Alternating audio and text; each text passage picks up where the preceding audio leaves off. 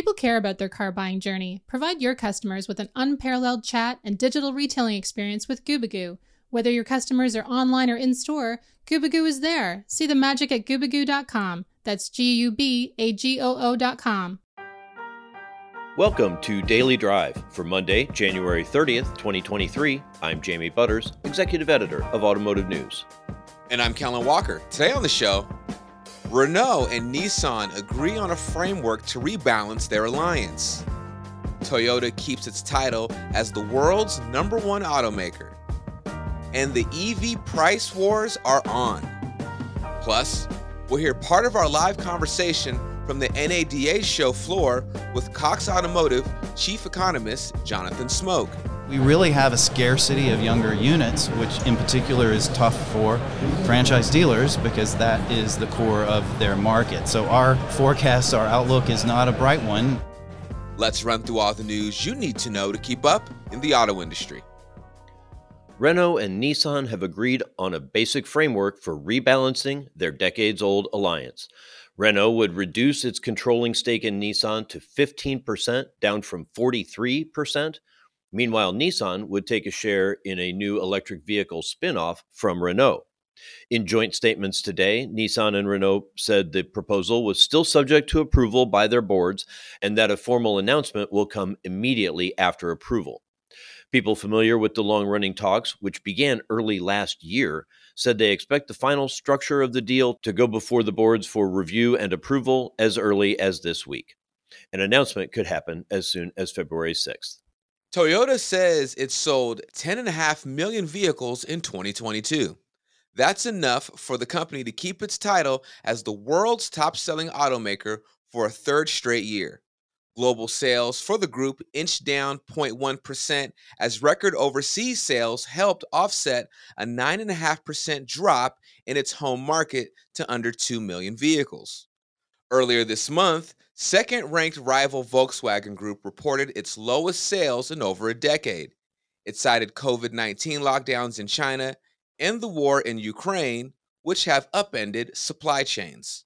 Ford will cut the price of its 2023 Mustang Mach-E crossover by $600 to $5,900, depending on the trim. Ford is boosting production of the Mach-E in hopes of solidifying its status as the nation's #2 electric vehicle brand. The price cuts come shortly after Tesla announced price cuts of up to $13,000 on its Model Y crossover, which is igniting a surge in demand. Ford said it plans to build 130,000 Mach-E's globally this year. That's almost 70% more than it produced in 2022.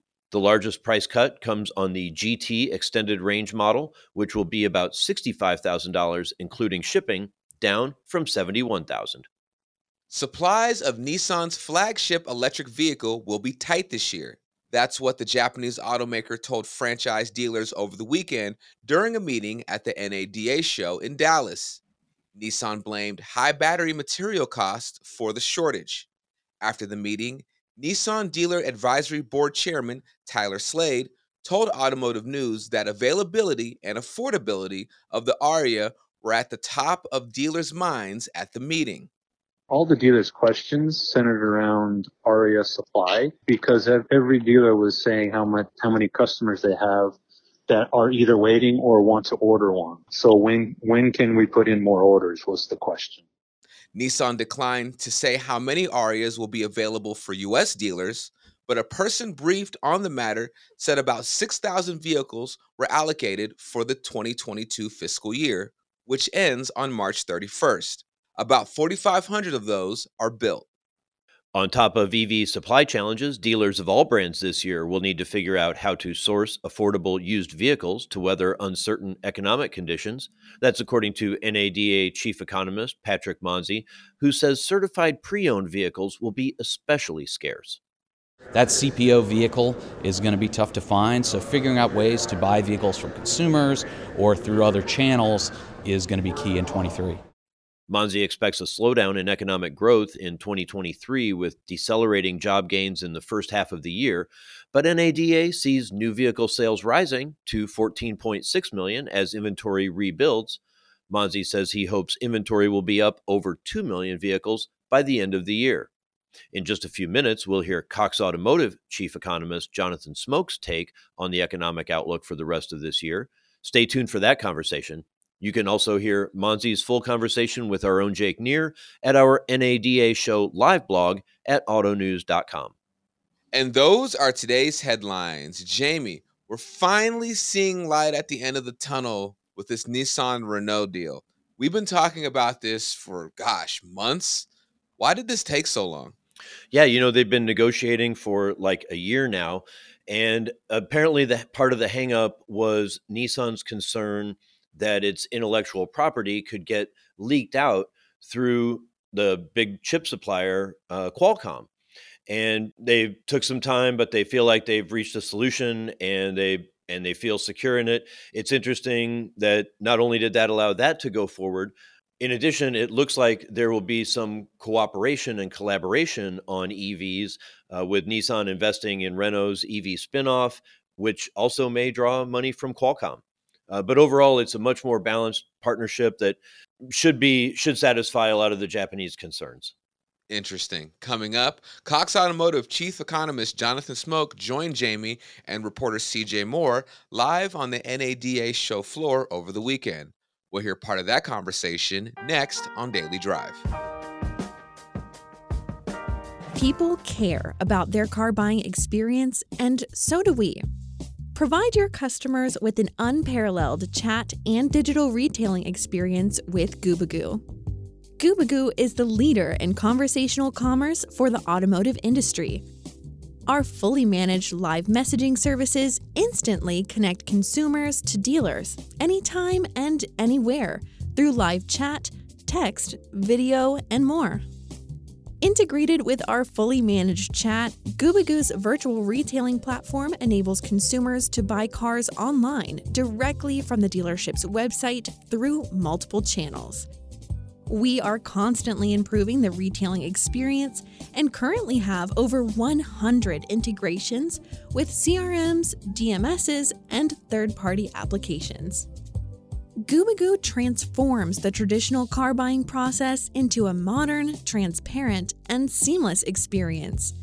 Available 24/7, 365, our highly trained chat specialists are there to help. See it for yourself at Gubagoo.com. That's GUBAGOO.com.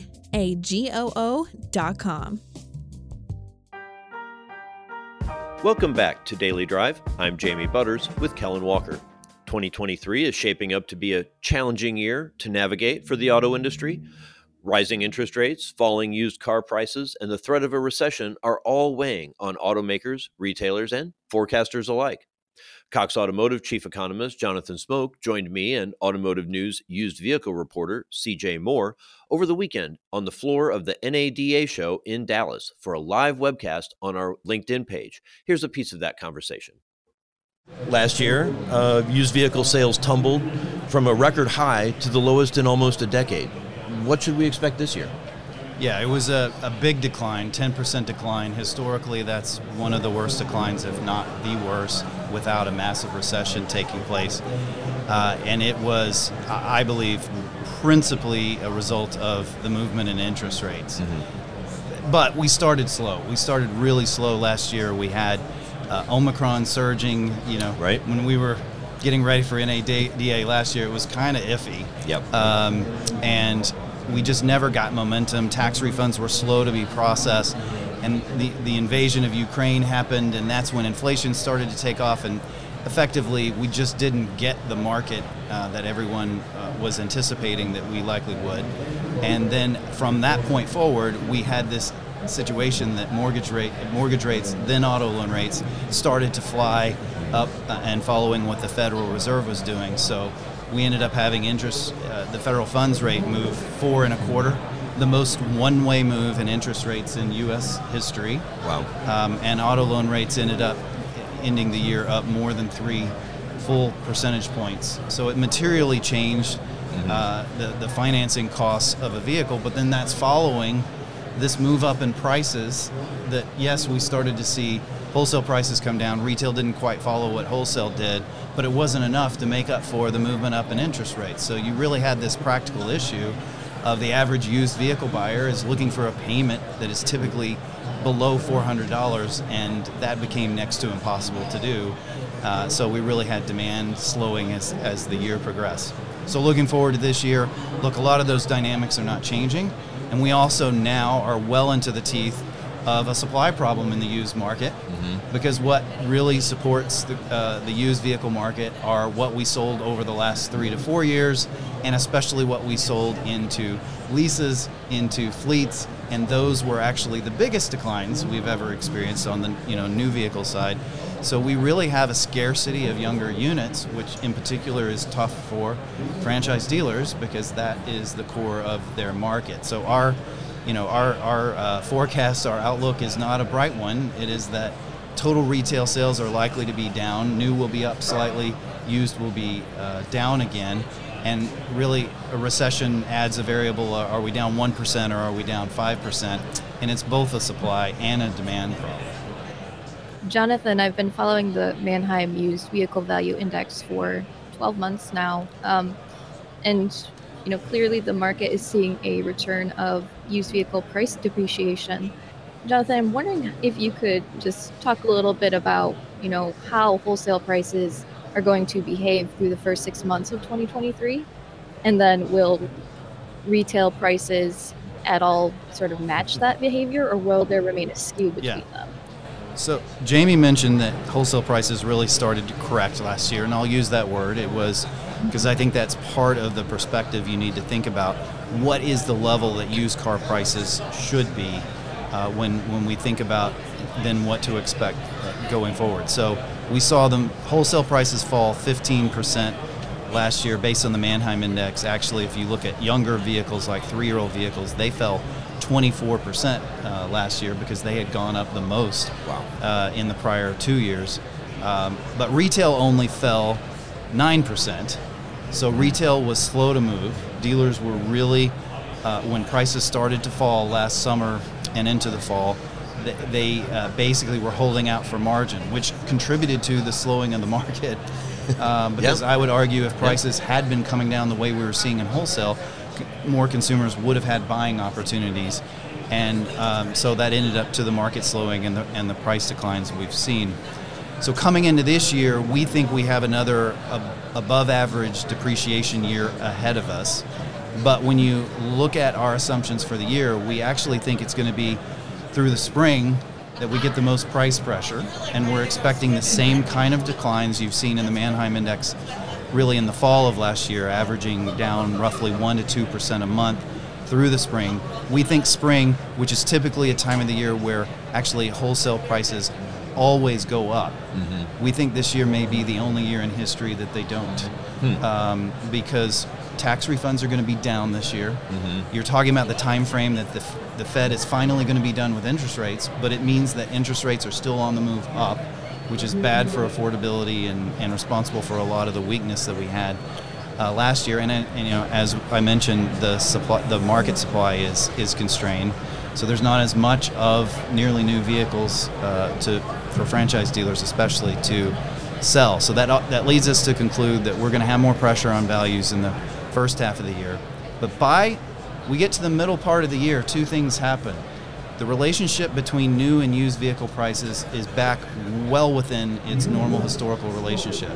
If you think about waterfall, and you actually brought it up, that some used vehicles were selling more than the new vehicals. They were appreciating assets. Well, it's because... Sort of. Yeah, and because new vehicles have this, I don't know, what is the word? Weird limiting relationship with MSRP.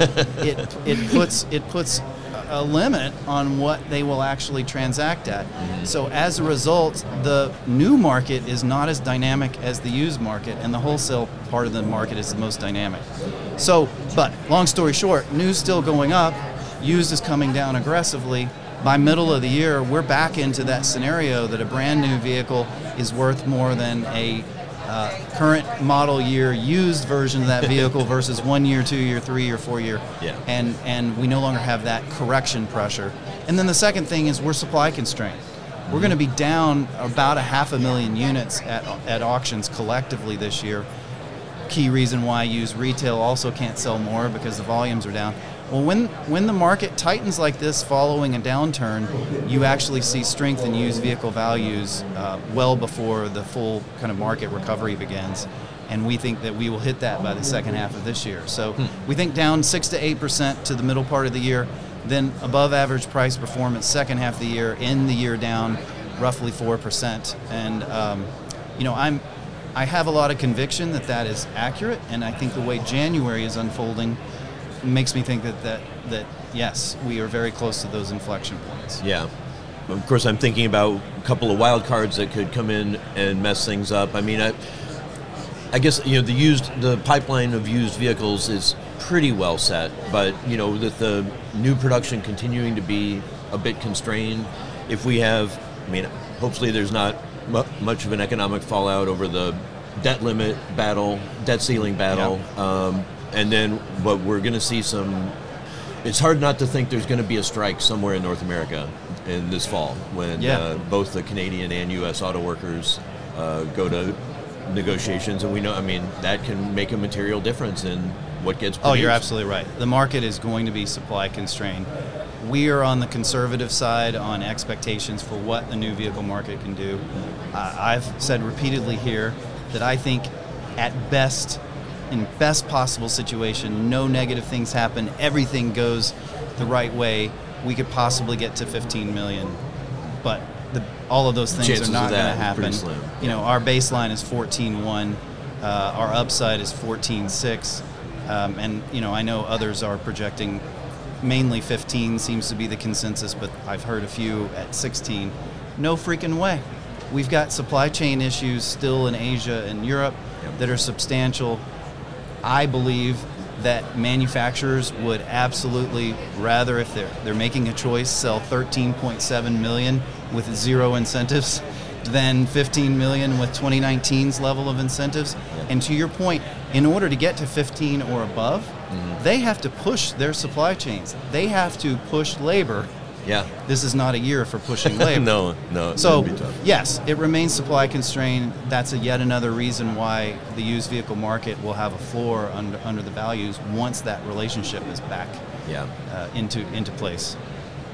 Jonathan, I'm curious, what should dealers keep in mind about the used vehicle buyer base today, and how have their wants and needs changed since 2021 when interest rates were lower and when they had more savings or cash on hand to spend on these appreciating used vehicles? Yeah. So affordability is an acute issue in every corner of the vehicle market, and we see that vividly in the used market just like the new market. We've seen declines in subprime and lower income consumers, and they have been replaced by higher credit quality and higher income consumers. That has largely played into the hands of franchise dealers. That's the meat of their market, and I think that likely is going to continue to be the case, that you have more strength in those that are less challenged by credit access and payment affordability. The average used payment last year peaked at about $565, when historically it would essentially, the ceiling was always $400. Right. And there's a reason why. It's because the traditional used car buyer can't buy above $400. Right. So did they magically invent $165 more a month that they can spend? No. What ended up happening was those people dropped out of the market, and they were replaced by people who otherwise, in historical conditions, would have been buying new. So part of the demand challenge is that as the new market starts to recover, more of those people that have been making the used market stronger are going to go back to new and take some of that transaction momentum out of the market. But my bet is the strongest part of the market will be the higher price used vehicles, certified pre-owned, which, by the way, our forecast for next year is most negative for certified pre-owned. It's a supply issue, not a demand issue. Exactly. And so I think you still have that characteristic of you're going to very much be catering to the people who can buy, and affordability is pushing that. And the Fed's not done raising rates, and then they are sticking to their language that when they're done, they're not going to cut rates at least in 2023. So I don't think we have a lot of prospect for relief on that front. And that's going to mean this affordability frame is definitely weighing on us. Jonathan Smoke is Cox Automotive's chief economist. He joined me and Automotive News used car reporter CJ Moore on the floor of the NADA show in Dallas over the weekend. You can still see the full conversation on demand at Automotive News' LinkedIn page. That's Daily Drive for today. I'm Jamie Butters. And I'm Kellen Walker. Thanks to Automotive News coordinating producer Jake Neer, as well as our own Hans Greimel, Michael Martinez, and Urvash Karkaria for their help on today's podcast. You can get the latest news on the economy, retail, and everything happening in the auto industry at autonews.com. Come back tomorrow for my conversation with Group 1 CEO Daryl Kenningham from the Automotive News Retail Forum NADA in Dallas. If you enjoy the podcast, remember to like, leave a review, and subscribe so you never miss an episode.